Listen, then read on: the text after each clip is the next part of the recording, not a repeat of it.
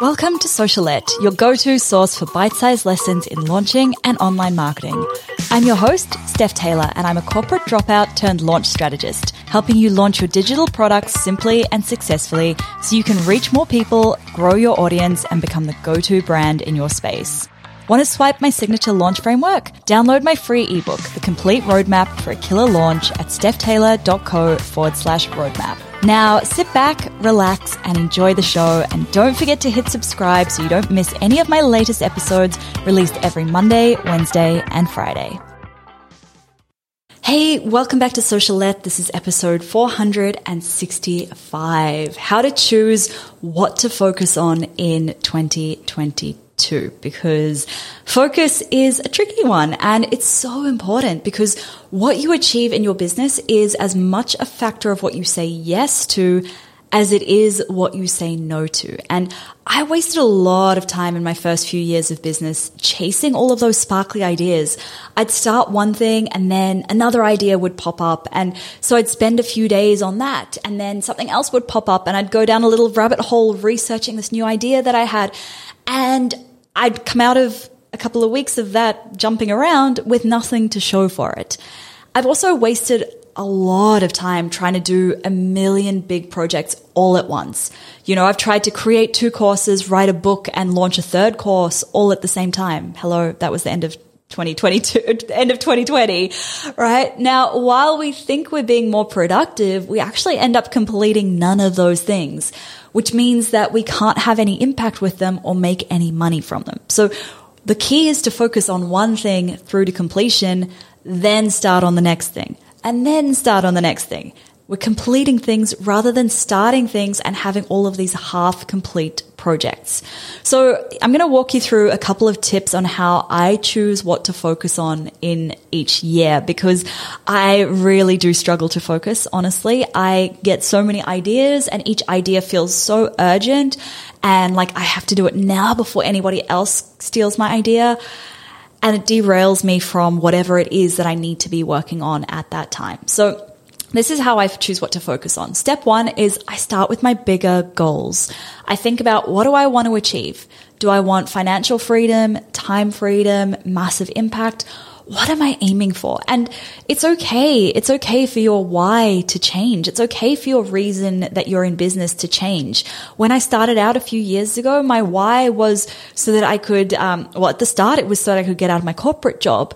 And then it became so that I could work full time for myself and not have a part-time job. Then it became so that I could travel. Now it's so that I can have even more financial freedom. I can spend my time working on bigger projects, and so that I can buy a beach house.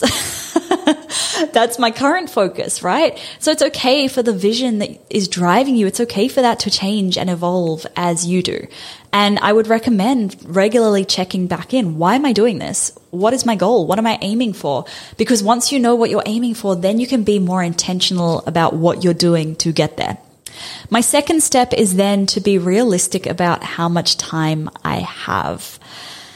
This one is difficult. This one is really difficult because whenever I'm planning something out, I'm usually super optimistic about how quickly I can get stuff done. And what tends to happen is I don't get things done like I'm intending to. And it's normal, right? You're not going to be 100% every single day. You're not always going to be productive. You might need to rest. You might need to take time off. You might get sick.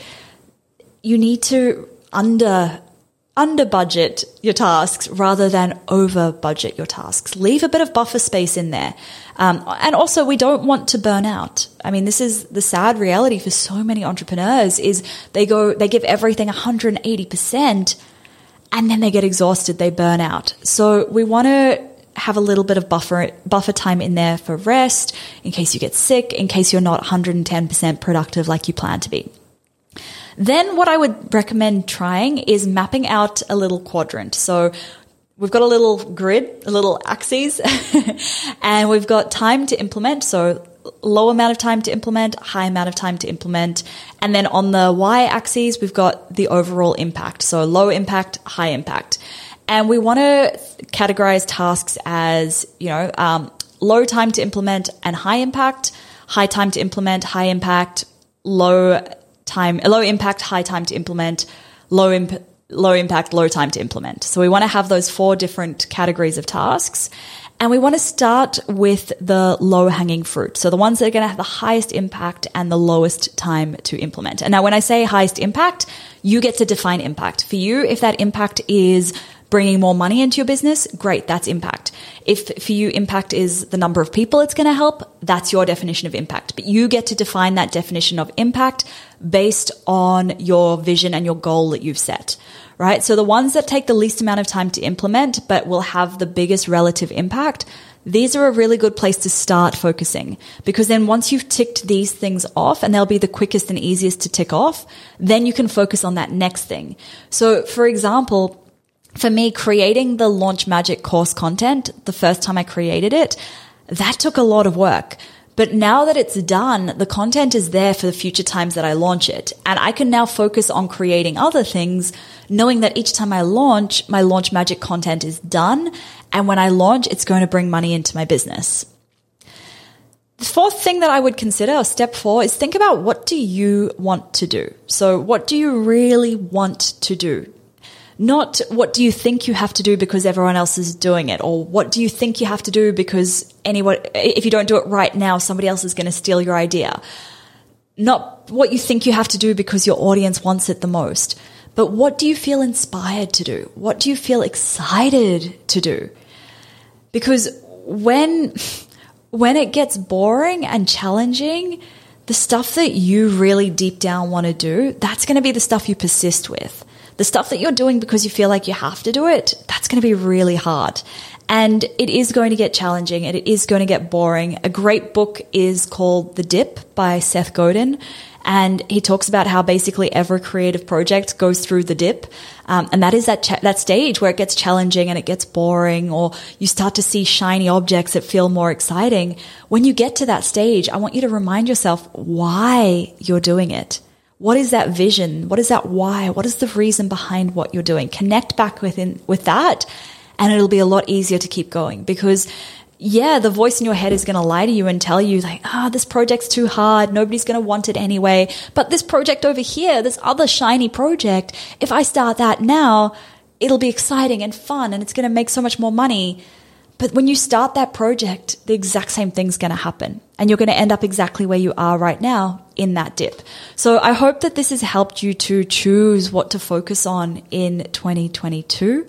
Let me know in my DMs on Instagram. I'm over there at stephtaylor.co. Let me know what your focus will be for this year, because for me, it's on wrapping up a lot of the projects that I've started and not finished. And I'm actually kind of excited to be doing less this year than in previous years. So let me know what you are planning to do this year. Make sure that if you haven't subscribed to this podcast, you hit subscribe so you don't miss any new episodes released every Monday, Wednesday, and Friday. And if you have any friends, co-workers, business besties, family members who would benefit from this podcast, please do let them know, because that is how you can help me to help more people. All right, that's it for this episode. Thanks so much for listening. Catch you next time.